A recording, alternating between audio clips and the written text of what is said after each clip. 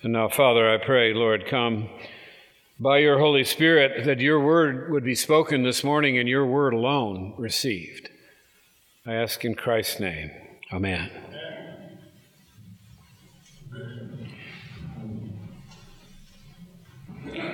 All right, first Sunday of Lent.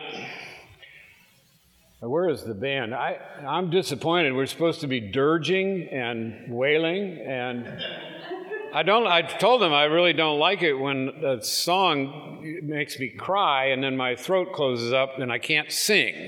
And that's what you did this morning, but God bless you. Yeah. Don't be, well, sorry you made me stop singing. Don't ever say that. Okay, so Lent, sin. I have a story. You've probably heard this. An old farmer and his wife haven't been to church in decades. And one Sunday morning he gets up and he says, I think I'm going to go to church this morning. And his wife's like, what? At any rate, he goes. She stays home. He goes to church. And a few hours later he comes back and there's kind of a look on his face. And she says, well, what did the preacher man say? And the old guy thinks for a minute and he says, well, he talked about sin. And she says, well, what did he say? The guy thinks for a while longer. He says, he's against it. So you've just heard the sermon. I'm going to talk about sin, and I'm against it. I'm against it, I think was the phrase. All right, so a question to begin. Why are we as we are? You and I. Why is my nose like this? Why is my hair this color? Why is this my physique and my voice and my IQ? The same question for you. Why do I have this terrible sense of humor? Where do these things come from? Where do they come from? We know, right? Our physical, mental, and emotional makeup, we know the answer. Well, I mean, yes, God created us. He chose us. I get all of that. I'm not denying that. But we also know that nature works and nurture. Right? Nature and nurture is the phrase, some combination of the gene pool of our ancestors and then how we were raised. Right? What was taught to us? What was modeled for us? Did we have enough face time when we were babies? What expectations are put on us? All these things come together, genes and nurture, nature and nurture. And we accept that idea, don't we, when it comes to our physical nature, our emotional makeup, our mental characteristics. But don't we struggle with this idea, and if we don't, I suggest maybe we should, when we apply that concept to our spiritual nature. Don't we struggle with it when it's applied to especially when we read here in our passage from Romans this morning that we're all guilty sinners consigned to death because of one man, Adam, who happened to follow his wife in eating fruit that God told him not to eat. It's our Old Testament reading this morning from Genesis. Adam and Eve's fall. It's called the fall of mankind. It's what Paul's talking about in the epistle today. I'm just going to pick out some phrases from the epistle, but he says these things. Sin came into the world through one man, and many died through one man's sin. Death reigns in us all because of Adam's sin. His sin led to the condemnation for all. Now, I didn't write this stuff. I'm just quoting the Scripture, God's Word to us. And so we accept the idea of genetic source of our physical, emotional, and mental makeup, but don't we struggle against it when that's applied to us? That we all are guilty, and we have the consequences of Adam's sin, which is death. That doesn't seem fair. Adam followed Eve into eating what God said not to, and all humanity is affected with death. Doom. Is that right? Does that make sense? Is that fair? I mean, we're born to sinners. I get that. We're all born to sinners, and we're all raised by sinners, so nature and nurture, what choice do we have? But on the other hand, Paul seems to be saying more than that. He's saying we're guilty before our birth. We're guilty from the womb, that sin and death are ours simply because our very distant ancestors, Adam and Eve, sinned. And that doesn't seem fair. I was a lawyer for a long time. I can make the case.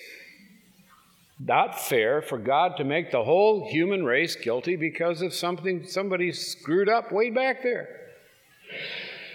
Okay, but that's the way it is. We're guilty because we're born human.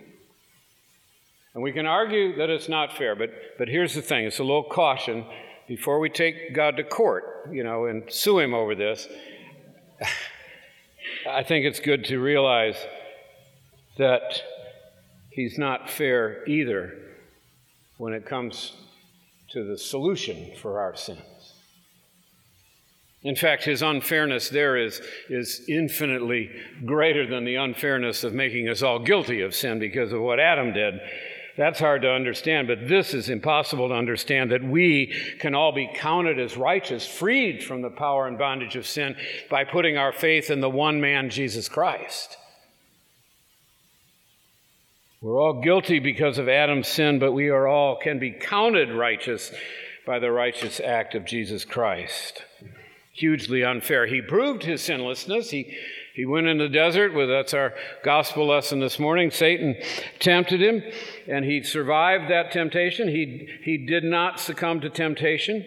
He resisted temptation. He lived a sinless life. He went to the cross without any sin of his own so that he could bear our sin. He was God-forsaken because he was loaded up with our sin. And Paul says that righteous act leads to the acquittal, a not guilty verdict for everybody else who will put their trust in him and receive what he did. Totally not fair. The guilty, we go free because the innocent died in our place. And what's more, it's a free gift of God, unmerited. We can't earn it. We can't deserve it. All we have to do, as Paul says, is to receive the free gift of righteousness, and we will reign. Totally unfair. If that's our situation, and I would suggest that it is, I don't think we should sue the Lord. I think we should leave that go and just accept the other unfairness that he's done on our behalf. But if that's who we are, we're sinners by nature, but as Christians our sins are covered, the debt canceled by Jesus Christ. That's the thing. His death didn't just cover our little individual daily sins.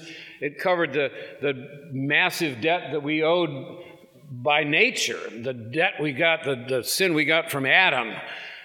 Canceled it. Scripture says he nailed it to the cross. It's gone, the bill, the debt that was against us.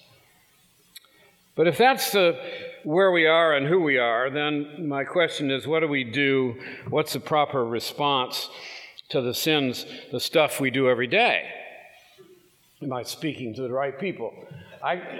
Nobody laughed at 8 o'clock. I thought, dang, I'm the only one in the room that sins. Oh, this is not good. But I think you know what I'm talking about. We just had a vestry retreat, the vestry and clergy on Kiowa, kind of a shabby place to go, but nevertheless, that's where we were. We were in a beach house, and it was, I must say. So I think there was a little jealousy, maybe a little envy that might have arisen, not in me, of course, but maybe in some of the others who were there. It was kind of stunning. The whole island thing is kind of amazing. But the more basic things we do, like not giving the Lord our life for the day. Okay, I'm going to do things my way this day, today. I'm not even going to think about the Lord when I get out of bed in the morning. King of our own lives. The little sins that plague us sometimes, a little gossip here and there, a little coveting, jealousy, greed, the unholy places our minds go. I'm talking about what do we do with that? We got the big picture. We're sinners by nature. We're covered by the blood of Jesus Christ if we believed in him. And what's going to be our response to sin? Well, the first thing is to resist it, resist temptation. And that's a great model we have in Jesus Christ in the wilderness. 3 times Satan comes with these amazingly enticing. If you skip over it too fast, he's hungry, right? I mean, he's 40 days and 40 nights, and he can do it. He can turn a few loaves of bread into feeding 5,000 people. He can create wine out of water. He can turn a rock into bread. He can do it. Satan says, just do it. Just feed yourself, for heaven's sake. He says, does the Father really love you? You got this cross thing ahead of you. Does he really love you? Why don't you test it out, before you get up on the cross? Jump off the temple and watch and see if he doesn't hold you up. Or you can skip the cross altogether, this third temptation. I'll give you the glory and the power over the nations. You don't have to go to the cross for that. I'll give it to you. Got to be somewhat tempting. And 3 times Jesus resists. He resists on the basis of the Word of God. And that's the thing for us to notice. Jesus Christ himself, God the Son, baptized in the Holy Spirit, doesn't rely on his own strength and wisdom. He quotes the Scripture back to Satan. He stands on that. The best defense we have to the lie, you and I, is the truth. And to have it within us, in our hearts and in our minds readily. Not that it has to be on the tip of your tongue, but it helps if it is. Because we can respond with the word of truth when it's needed. And secondly, our response to sin needs to be David's response, Psalm 51. And this is just my failure to remember, at least by Tuesday, that we don't do 4 lessons. I'm used to 4 lessons on Sunday morning, and one of them is the Psalm. It's always the Psalm. And you can't really start Lent, I'm sorry, but you can't without Psalm 51. It is Lent, encapsulated. And so I took the liberty of printing it out. I'm sorry if you didn't get a copy. It's also in the Bible someplace. You can look it up. It's about in the middle somewhere. But what David's response here is a model for us in our sins. Now, David, you remember his sin was rather massive. Let's say spectacular even, involving adultery and the murder of Bathsheba's husband, and a few things like that. And, here's a man that's called a man after God's heart, and that's how he lives his life. We all need God's mercy and forgiveness. But when confronted with his sin, this psalm is attributed to him as his response. Have mercy on me, O God. I like to skip down to 3. For I know my transgressions, and my sin is ever before me. Against you only have I sinned and done what is evil in your sight, so that you may be justified in your words and blameless in your judgment. In other words, David is saying, I'm guilty. I know I'm guilty. I can't get away from the thought. I'm guilty, I'm guilty, I'm guilty. And against you only have I sinned. I don't know what, Uriah might have thought of that statement, but David's right. He's putting first things first. It's against you, Lord, I've transgressed. And I deserve what you give me. I'm guilty. Not to defend, not to excuse, not to say, the devil made me do it, or whatever it is that we come up with to shield ourselves from that knowledge of our own guilt. And then he begs for mercy. Have mercy, have mercy. Here he's quoting Paul a few centuries earlier. Behold, I was brought forth in iniquity, and in sin did my mother conceive me. There's a sin nature. Purge me, Lord, cleanse me, and I shall be clean. Wash me, and I'll be whiter than snow. Let me hear joy and gladness. Let the bones you have broken rejoice. Hide your face from my sins. That's great prayer. Good way to start the day, any day, but particularly in Lent, to recognize our need and to pour out our hearts. The old prayer book used to say it, so we justly lament our sins. They should be grievous unto us. The burden of them is intolerable. We still have a sin nature. Absolutely, we do. And it rears its ugly head. But we have a new nature as well in Christ, by the Holy Spirit, given us the ability to withstand temptation and hearts, if we'll listen to him, to repent in fullness, as did David. So, in conclusion, I would recommend this. Don't fuss at God because we're counted dead due to Adam and Eve's ancient sin. Don't fuss at him. Just realize that it's way outweighed by the righteous gift that we receive through faith in Jesus Christ, the righteousness of the one man imputed to us. And our response to sin is that we know we'll do it. It remains unavoidable, but we're called to resist temptation, resist in the Word, using the Word and with the power of the Spirit, to rely on the Lord to help us stand against it.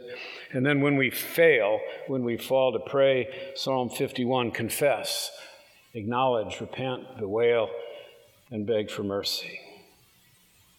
And then finally, I would say most of all, let's live giving thanks for the righteous act of the one man, Jesus Christ, by which you and I can be, by faith, counted as righteous, even though we surely are not. Pray with me, please. Lord, I thank you for your word. I thank you for the season of Lent, where we get a chance to step back from our busy lives and reflect on how we're living and how you ask us to live. Give us hearts, Lord, to hear your voice, to agree with your diagnosis, and to forgive us. In Christ's name, amen.